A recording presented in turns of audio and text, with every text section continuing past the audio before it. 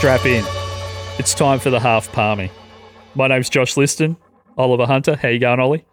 Oh, mate, we're here. We're doing it. The mics are on. That's been half the battle, to be honest. But the mics are on, the computers are on, and we're recording. They're hotter than a piece of chicken smothered in cheese, ham, and some tomato sauce right now. Yeah, throw some chips in there as well. But yeah, I think there's something about a stat around there that with in the podcast world that 98% of them don't even get to this point. So we're 17 seconds in. Yeah, 17 seconds in, and the record button actually gets hit. Yeah, so and the audience stopped after 10 seconds. Yeah, we're already here. Whatever happens from here, we are in the top 2% or something. So correct.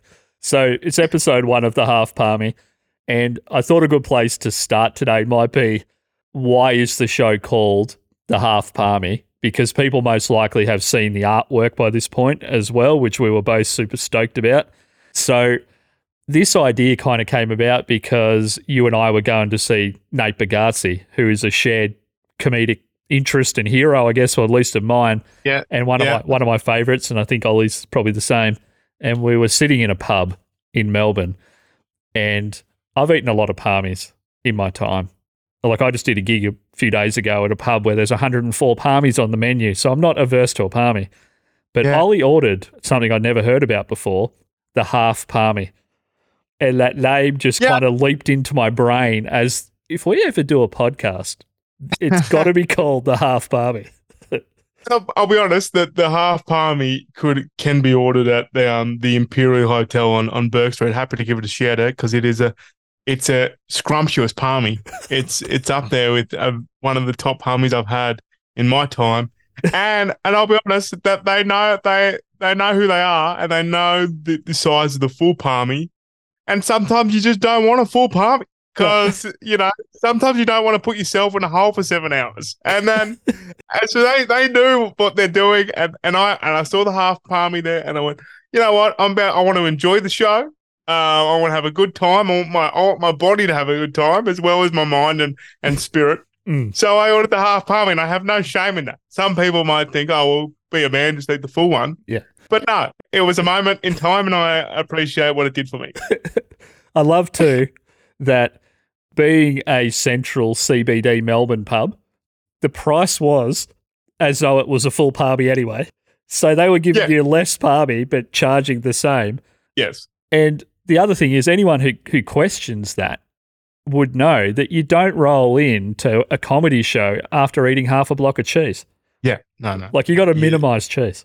Excess dairy and comedy shows, performing or watching, not a good combo. I've reached a point in my life, Ollie, I'm the better part, or actually over 10 years older than Ollie, I'm pretty sure I am, that red meat. I grew up on a farm too, guys. If this is the first time you've ever heard me speak, I grew up on a farm. We had cows and sheep. I ate red meat every day of my life until I was like 18. I've developed a sensitivity to red meat where if I have anything important to do an hour or so later than eating that red meat, I can't commit to the meat. Really? Wow. Is that like you reckon that's a deep sort of anxiety thing? Like, what are we working with there? Like, what is the trigger in you that says? Well, it is now that you've actually incepted that into my brain. I thought maybe I was just getting old. Maybe it's attached to some childhood trauma that you weren't aware of until right now. Yeah. And this whole podcast has taken a different shape. So I was force-fed my parents' worldview and also a lot of meat. Yeah. Yeah. So, yeah, basically what we're saying is Josh doesn't mind a bit of Pauline Anson and loves a steak. Okay, it's really taken a turn. So the Half Parmi, that's the story of the Half Parmi, guys. We had a moment. It kind of sat in my brain as that's what the show has to be called. We went to see Nate Bargatze. The fact that I could think after having my mind blown by that show was surprising, but we got back out to the street, kind of looked at each other all, and we're like, yeah, I think we've got to do a podcast. I don't know why that was the connection.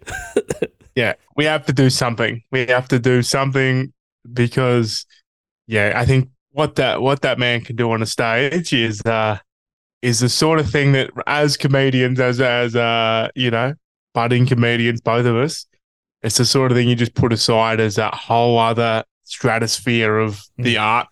Yes. That whether we, don't want to get too sort of negative, but I don't know if either of us will reach that height. But we love a man that can do it Well, to that level. I know I walked out of there dejected because I didn't, other than Bill Burr, realise that height even existed until that night. Yeah. So I think you were more excited. I walked out dejected, and this podcast is the net result. Yeah. So one of us is pumped right up, and the other is just hanging by a thread. Yeah, basically. correct. Yeah. Once again, my childhood trauma. So Yeah. we are going to have some regular segments, guys. I'm not sure how far through that we're going to get today, being the first episode. This kind of just feeling things out. But there was one thing I wanted to talk to you about, Ollie, and that's I've been seeing you doing a little run of shows. So I was thinking maybe we could just have a quick catch up, what you've been doing and where you're going, whether it's comedy or otherwise. Yeah, I've done a couple of shows recently. The first one I've done a few times is a regular in Brunswick. It's called Funny Near the Brunny. So I think there's a bit of a story with this gig. It's called Funny Near the Brunny because it used to be at the Brunswick Hotel, so Funny at the Brunny.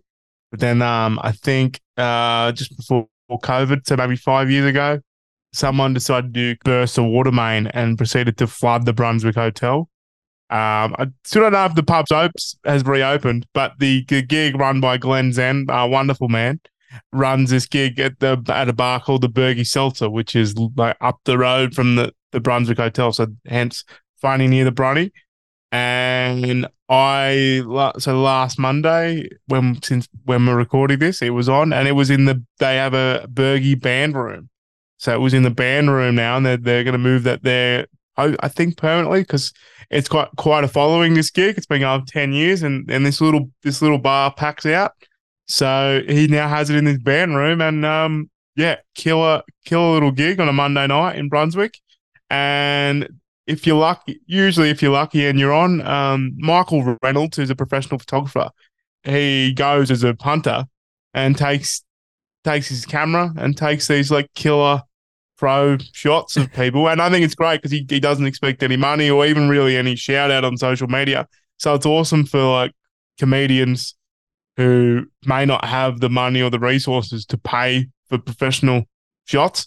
So he's a really cool guy as well that pops in and does that. So I love doing the gig because I know I'm going to have 3 or 4 photos that it's going to be professional quality. So shout out, Michael. Well, the name of that show stands out to me every time I see it. And now you mention it, it probably is the quality of those photos that makes me stop and look at all their stuff.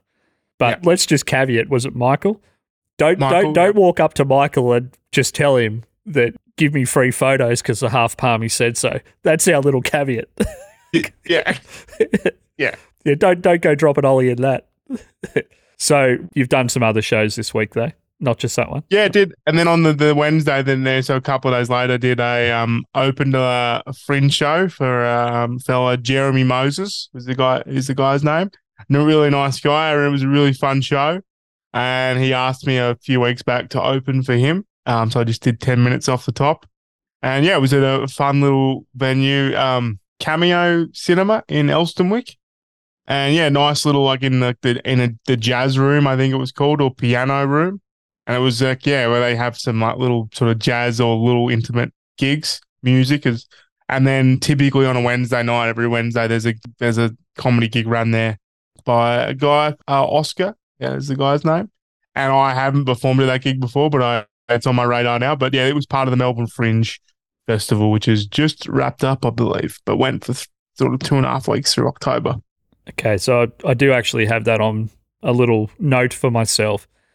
Is the Melbourne Fringe something that this year has been elevated in promotion, or has it not happened in several years because of all the stuff that's happened? Because I can't remember seeing dedicated stuff from people, whether they're artists or comedians or visual artists or whatever, all the things that make up a fringe normally. I can't remember actually even hearing about a Melbourne Fringe until this year. Well, I think typically it has been known for its, and I don't want to put my foot in anything here, but I think it's typically been known for its lack of marketing and publication of it as an event. Okay. compared to the Melbourne Comedy Festival or Adelaide Fringe. And Adelaide Fringe is Adelaide's like preeminent. Is that the word, Josh? Preeminent, yes. Yeah. Preeminent festival. As they don't have like an Adelaide necessarily have an Adelaide Comedy Festival, but they have the 3 or I think even 4 week, Yeah. maybe even 5 week Fringe Festival, sort of through late Jan to all of February. So yeah, I think Melbourne Fringe did get a bit of a shot in the arm this year, and I was seeing more and more of it. I'm with you. So yeah, it's definitely something on my radar for next year because I think it's a great opportunity to like a lot of comedians were doing sort of work in progress shows, sort of keep building their new shows for the comedy festival next year. So I think that could be a cool little platform for me to use it for that next year as well. Excellent. And where are you going? Is there anything on the immediate radar that you... Well, mate, the immediate radar for me is I'm about to have a baby. So it's fucking nuts. I don't know if we've decided we're swearing on this podcast, but it's happening now. Yeah, it's crazy. So yeah, about 2 weeks from the day of this record, where Kira, my fiance, and I were about to have the first little baby. Which, if you had asked me, I said to a few people recently, if you had asked me 3 years ago that I would be when I was living in Albury with my parents, if in 3.5 years you'll be living in the outer southeast suburbs of Melbourne and about to have a baby, and by the way, you're also engaged, I would have been like, what drugs are you taking there, mate? And can I have some? So 2 weeks, have a baby, and then after I'll probably have a couple of weeks of sort of maybe November, 3 weeks off in November for when the baby comes, and maybe have a little rest from the gigs. But yeah, I've already got a few in the cannon for late November, December, which is awesome. So I will give this little nugget, and I did have a meeting with a guy to potentially help me direct my Melbourne Comedy Festival show next year. Oh wow! I saw a post from there. Marcel is the guy's name. He's a great comedian and just really nice fellow. I met him at a gig in Cairns earlier this year, and he put out a post that he help people directs and builds their show. And he said, if you're interested, hit me up. So I hit him up, and hopefully we can build we had a great first meeting, and it was just amazing. We do it. You and I do it, Josh. We bounce ideas and talk comedy, and I love doing it. It's one of my favorite things to bounce ideas off each other and collaborate. And yeah, straight away in this hour conversation, he was like, "Oh, what do you think your show will be?" And I had these ideas, and it was already building. So not that there's the materials there from minute 0 to minute 60 or 50, but the ideas are there. And then even in that hour conversation, I was telling little quips and little stories. He's like, "Oh, that's a bit for the show. That story can go in the show." And straight away, I got to the end of the hour with him, and I felt amazing about this potential show that doesn't really exist yet, but is something there. So it was just cool to have that. It's really fascinating how some of these shows have people that are directing, and I think in the future maybe you'll probably have more idea what that means, but it's not the first time I've heard that. They're not so much contributing material and stories as helping people shape the movements of the show and what you should go to from one thing to the next, so it becomes a show. Yes, exactly. Not just a collection of random things. That's the conversation we had today. It was big part of it was like, yeah, you can just have like when comedians you might have heard this already, but I've heard it a little bit, is when people go, "Oh, my show doesn't have a theme, or there's no story arc. It's just an hour. It's an hour, or it's 50 minutes of funny jokes. It's just trying to be funny." It's like, yeah, but even that has a there is a concept or a theme to it. Like I would say, my show last year, I wouldn't have hung my hat on it and said it had a theme. But if you go back and if you saw the show, Josh, and if I go back and listen to it, you would realize that there is the constants of I moved to Melbourne and now I live with my partner, and this is where my life's at. Like my life has changed in the last year, in the last 6 months from when I did that show. Yeah. And this is what's happening. So that's the theme. So that's what Marcel, he really showed me that, and also that the show is in comedy is different from say doing a club set or doing like a club show to having a show that's ready and good to go for the comedy festival or that's more of a show. More of a show. Because sometimes, doing a comedy club set is just that. It's it's late at night. It's in a pub, and it's just stand there or just get on stage and smash the drunk audience for half an hour with jokes. Um, and that's what's needed for that. But when it's your festival show and you're building something and you're doing it between 10 and 28 times. Yes. Like it becomes a thing. Yeah. That isn't just jokes. You also want to not take a week for it to become that smoother experience. You want to kind of start off with it pretty close to that, I guess. If you want to, particularly if you're doing a shorter run, if you're only doing 7 or 10 days or whatever the shorter version is, you don't have 7 or 8 shows to get it right. To get it warmed up. And that's like straight away talking to Marcel, and the idea of having a director was that he, like, even if I didn't, and he didn't necessarily mean either that I had to do like 7 trial shows before I did my first one. But he's like, yeah, we had already have talking like, you knock out 1 or 2 trials to just get an idea of what the hour looks like or the 50 minutes looks like. But yeah, this idea that, even if you're doing a full run of the festival, you don't want to, like you said, you can't afford, but you also don't want from the audience point of view to have, a week of, is this something? Like, Yeah. Or there's the classic, there's no real punchline for that one. Sorry. Yeah. That joke's you can't do that. That bit's finished.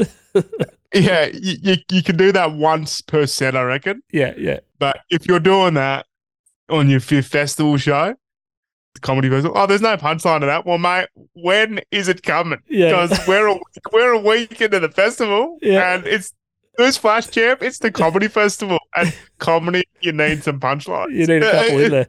So talking of punchlines, and you said before, if someone had have told you the amount of life and overhaul that was going to happen in such a short amount of time for you, you would have told them that it was impossible. Yet it's happening. And it got me thinking about the speech that you gave at your engagement party recently. Yeah. And I've seen you crush multiple times. So for you, it's just one of many crushes I've seen you have.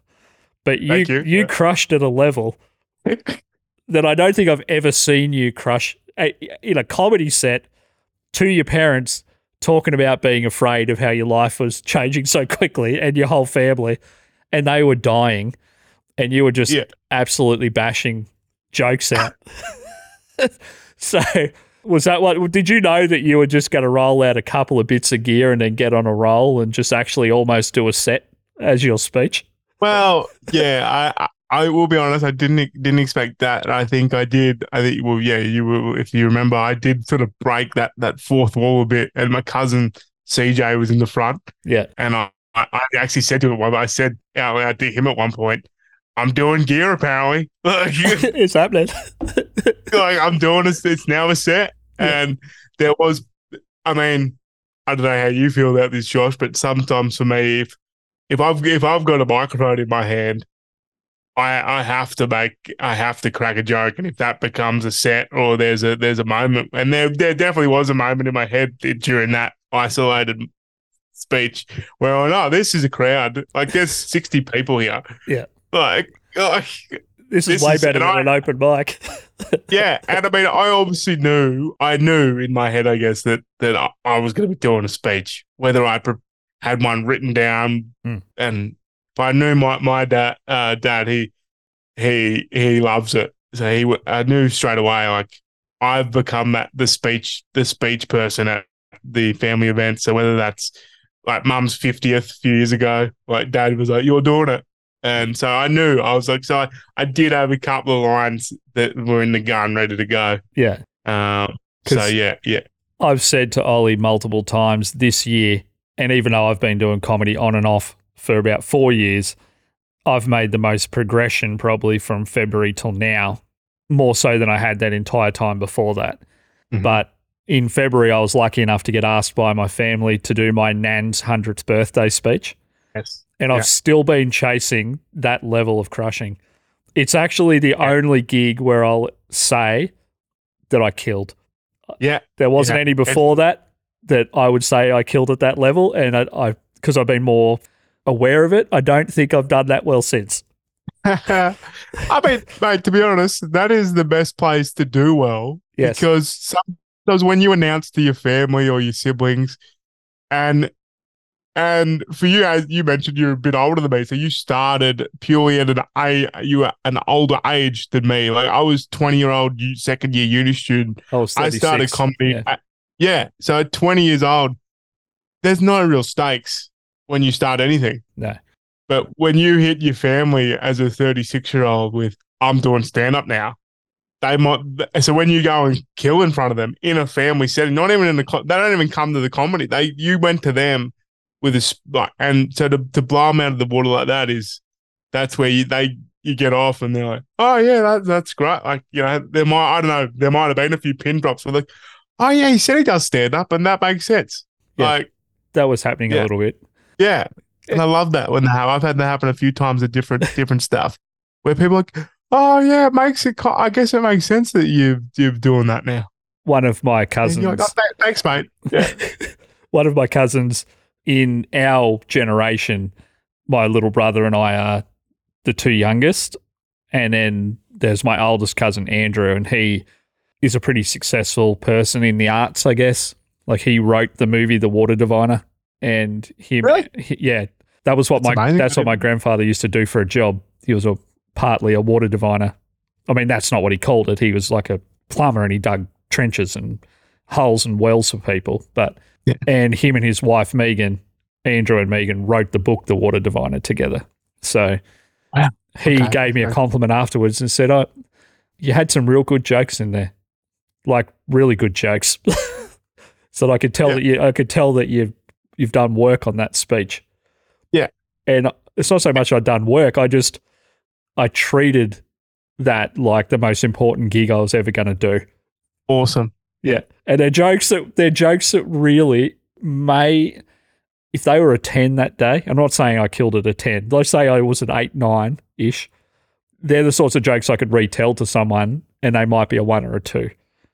Yes. That's the beautiful thing about context, isn't it? Yeah. So the context, there was so much context and your family and your nan, like it was the perfect storm for these jokes to kill because they were designed for that. I think for the only time in my life though, Ollie, I was probably mentally ready to pick up on what was happening in the lead up to my speech. When I got there, although this didn't make the speech, but I have said this on stage since, people were asking my nan, are you going to stand up and get a picture with the letter from Prince or King Charles? And she said, no word of a lie to one of these ladies who wanted her to stand up, I'm not standing up for that guy. Which I thought, that's good. I didn't end up using that. And then my grandmother has an insane memory but can also talk underwater. And a lady walked up to her and said, oh, Irma, how you going? I'm sure you're all talked out. And I thought, oh, that's how I'm going to start. And I just walked up in front of her and said, look, I don't know who that lady was that said to Nan she's probably all talked out. You clearly are at the wrong party because you don't even know her. Yeah. And everyone knows she could talk. So that was like, oh, yeah, this is going to go all right. But I was fucking nervous. And you probably weren't at the engagement because I guess it's kind of maybe a slightly different kind of context. Yeah. But I'm like, oh, gosh, they put the pressure on me to celebrate this lady's 100th birthday. Yeah. And there's like five generations of people here. Yeah. So I was dying of nerves. But and pulled it off. I think that's the mate. Like, nailed it. 6 months later, I was doing a gig in a local pub at an open mic and wanted to dive off the stage. Wondering why. Wondering why, yes. What am I doing here? Yes. Do I really know what hole in my life has not been filled Yeah. that I need to be here. Yeah. Exactly. So, That was one thing that never happened in music. I played guitar for a long time. If a gig wasn't going well, you could just almost go inside yourself and just be like, I'm going to play guitar. I'm going to become a guitar player in a little shell.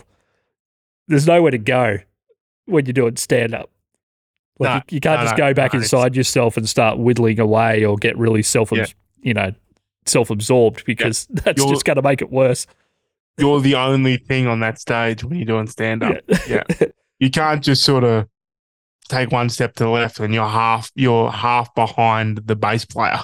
Like, yeah, Exactly. you're it. Yeah, you're it. Yeah, Exactly. yeah, yeah. So we don't want to go too comedy nerd. We actually promised each other we wouldn't do that. So I've got a question I want to end today with, but we had an idea and we'd love for people that are hearing this to maybe send in some suggestions.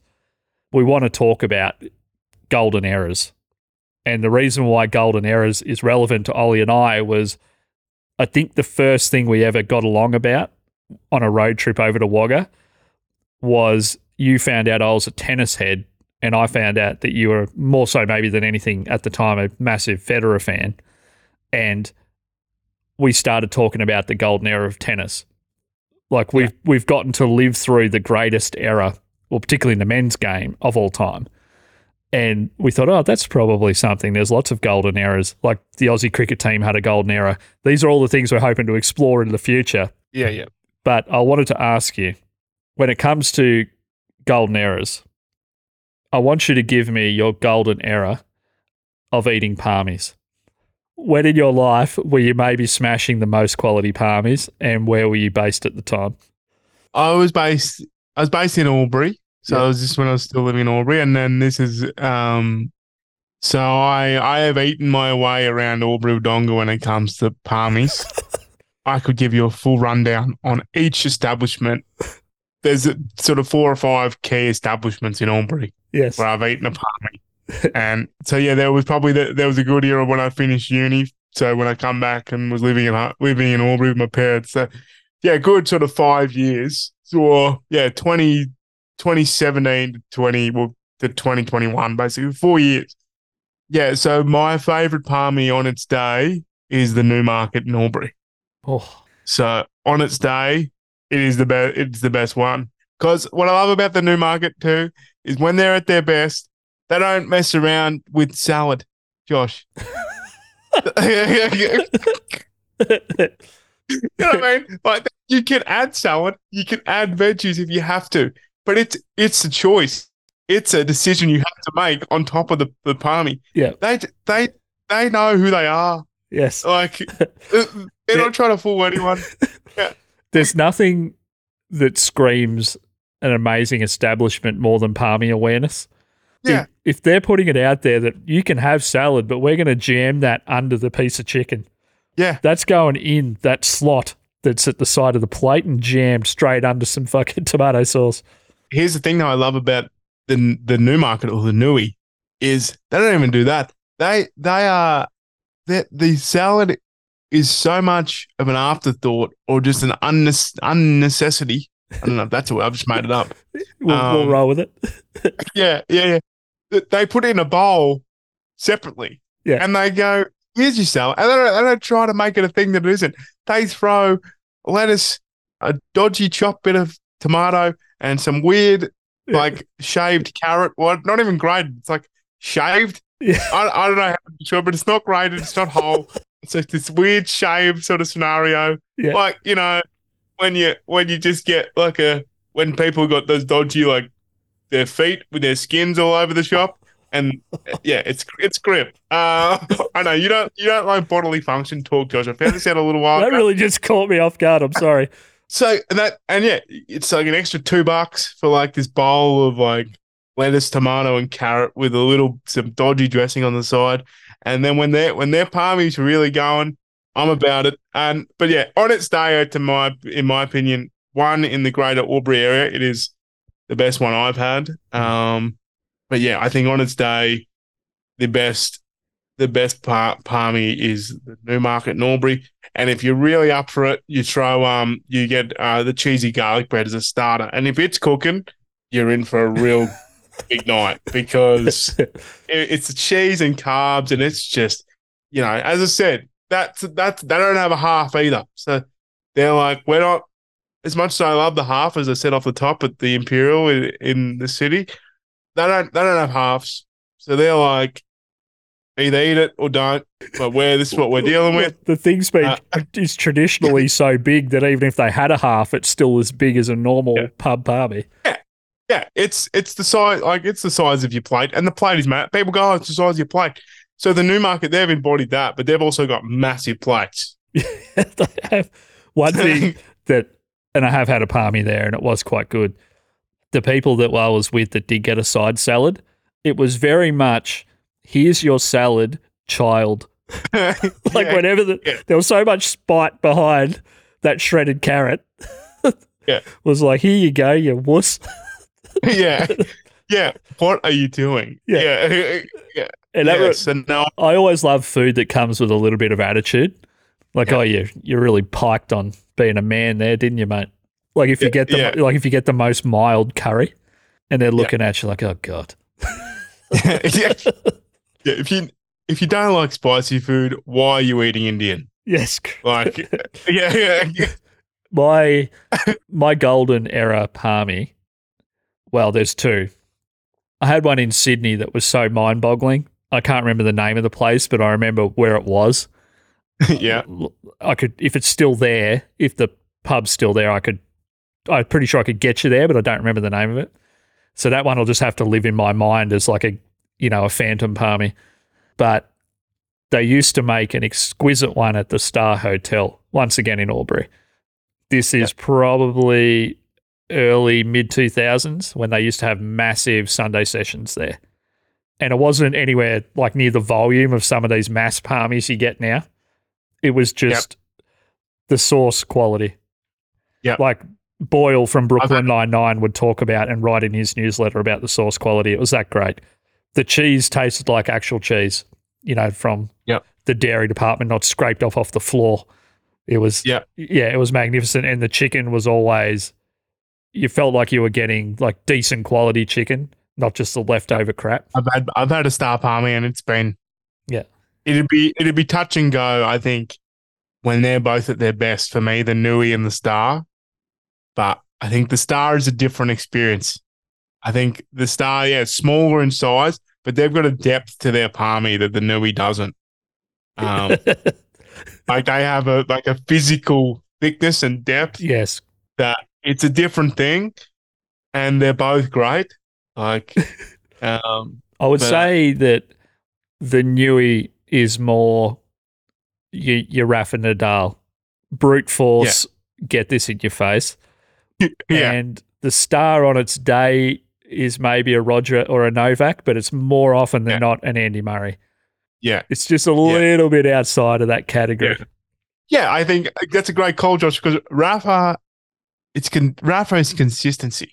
It is. He's all guts and all just grit.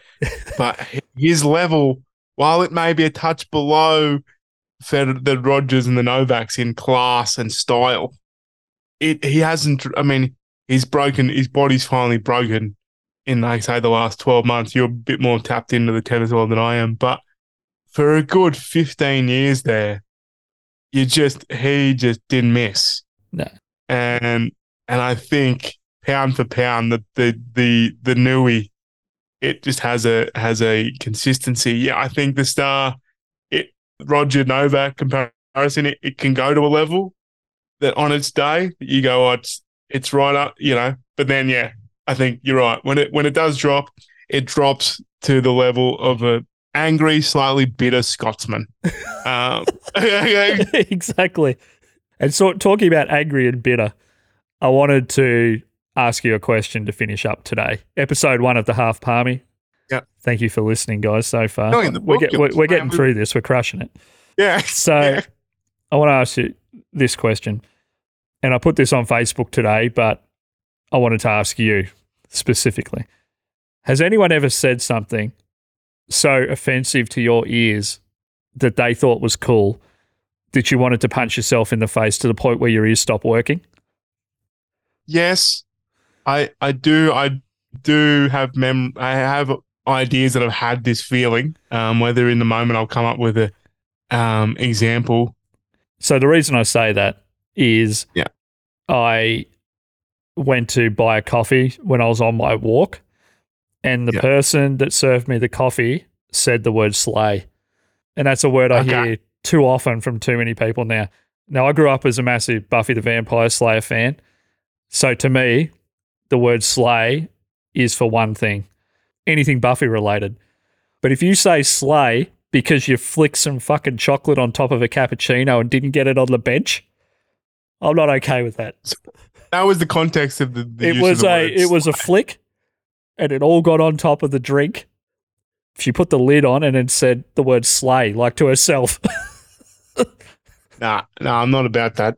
Yeah, I think cool or awesome is suffice Yeah. in that Or context. maybe thank you, since I was the one paying for the coffee. Yeah. Yeah. Or maybe like, oh, here's your coffee. Also, did you just see that? Yeah. Like, Yeah. Make it a game, not yeah, self-referential. yeah. Yeah. What I mean, I've definitely had moments, and I'll get back to you on that because I've definitely had moments of just like, what? Like, Yeah. but good is it good coffee? Is it a coffee that can counteract or cancel out the fact that the person who made it used the word slay? Look, some coffees you get because you make an intentional mission amongst many options to choose that one place. Yeah. Whereas this was a coffee where it was really the only thing available on my route. So So it's I a felt like I'd been logistical kind of coffee. penned in a little bit already for options, and then I got the sleigh. You got the slay, and you were already choosing this coffee out of logistical convenience. Correct. So it already has lost a bit of its ability. Yeah. It's kind of batting from behind a little bit already, and then you throw in the slay, Yeah. which is just inappropriate. People talk about slurs in 2023. That needs to be considered one. I wouldn't have said that this morning until it happened, but now I 100% agree. Yeah, yeah, Like, if there's a logistics issue, don't be throwing in a linguistics issue. Like, that's simple.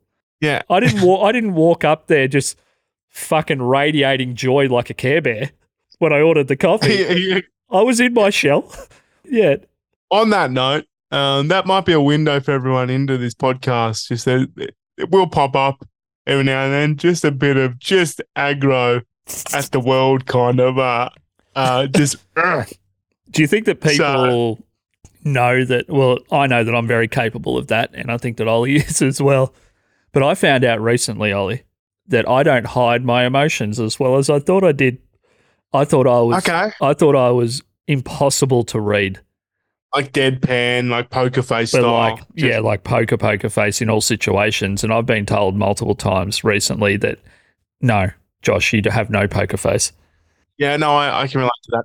Yeah. I am fortunate enough, unlike the barista this morning, I've never been around you where I've felt that you're like being, it would never been in a hostile environment together where you're like exuding disdain for the environment around you. I feel like I can say that about me to you. Like I feel like whenever we're together, like good shit's Yes. going on. So we're like up and about. But I do have moments where I've even like consciously to bring up like comedy and stand up again. I've been at many a bad gig and watched bad comedy, and I could feel my face not like I could feel that I wasn't hiding well, that I am not enjoying myself to the point where I've had mates come up in at these times, going, "Oh, mate, you didn't like that guy at all, like that last ex guy or whoever it was." And I was like, "Oh, dude, was it that obvious?" And I had a mate tell me once. They said, "Yeah, it was. I could see your face from across the room and the lines it was making. And by the way, we're in the dark." So, So you're really radiating. yeah, it's a foot. I think when I witness something like whether it's bad comedy or it's a whole body thing. Mm. So, and it's not just dedicated to bad comedy, but I definitely have moments where I'm like, I'm reacting negatively to this, and I can feel my whole body it's happening. For me, the first time I remember being told that I wasn't enjoying something when I was my first girlfriend ever told me that I wasn't enjoying watching Linkin Park play when they were on their Hybrid Theory tour. And I think I've never really listened to people from that point on when they say, oh, you look like you're in a bad mood. Because to me, it always sounds like, no, you're just trying to make me enjoy a thing the way you enjoy a thing. Yes. Can't I enjoy the thing how I want? Yes. Yeah. And so maybe people have been telling me my whole life that I need to cheer up or that I look angry, but I've just been blocking it out.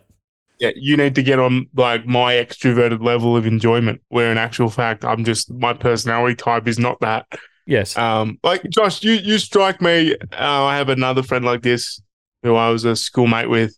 Lachlan is his name. I was best man in his wedding. But we would go out. And tell me if you relate to this when you were younger. We would go out as like, in our early 20s, late teens in Albury to one of the two bars that we could go out at. And he was a real sort of hang back, sort of stand on the wall kind of guy, just have his drink and like hang out. Whereas not that I'm I can get upbeat and extroverted, and when especially a few drinks, I can be in amongst it all. And I was that person. I would be like, "Hey, you having a good time? Are you sure you're right? Like, what's going on? Are you okay?" And he would go, "Yeah, I'm having a great time." Yeah. But he was just someone that was like, a bit introverted, and a bit like, this is my great time. Yes. I don't need to be in the middle of that sweatbox of a dance floor to be having a good time. Whereas when I was 19 to 23, that's where I had to be enjoying that experience. That's exactly how I felt in that moment. I was like, I can enjoy this without screaming every lyric out of tune into people's ears like you're doing right now. Yes, I'm right there with you. I went to Harry Styles last year in New York, and that was the first 5 songs. I couldn't hear him because his crowd, and they're awesome, they were amazing, but they were singing word for word and beat for beat every lyric. And I'm like, I can't hear the guy I've paid to watch. Can we just all power down a little bit?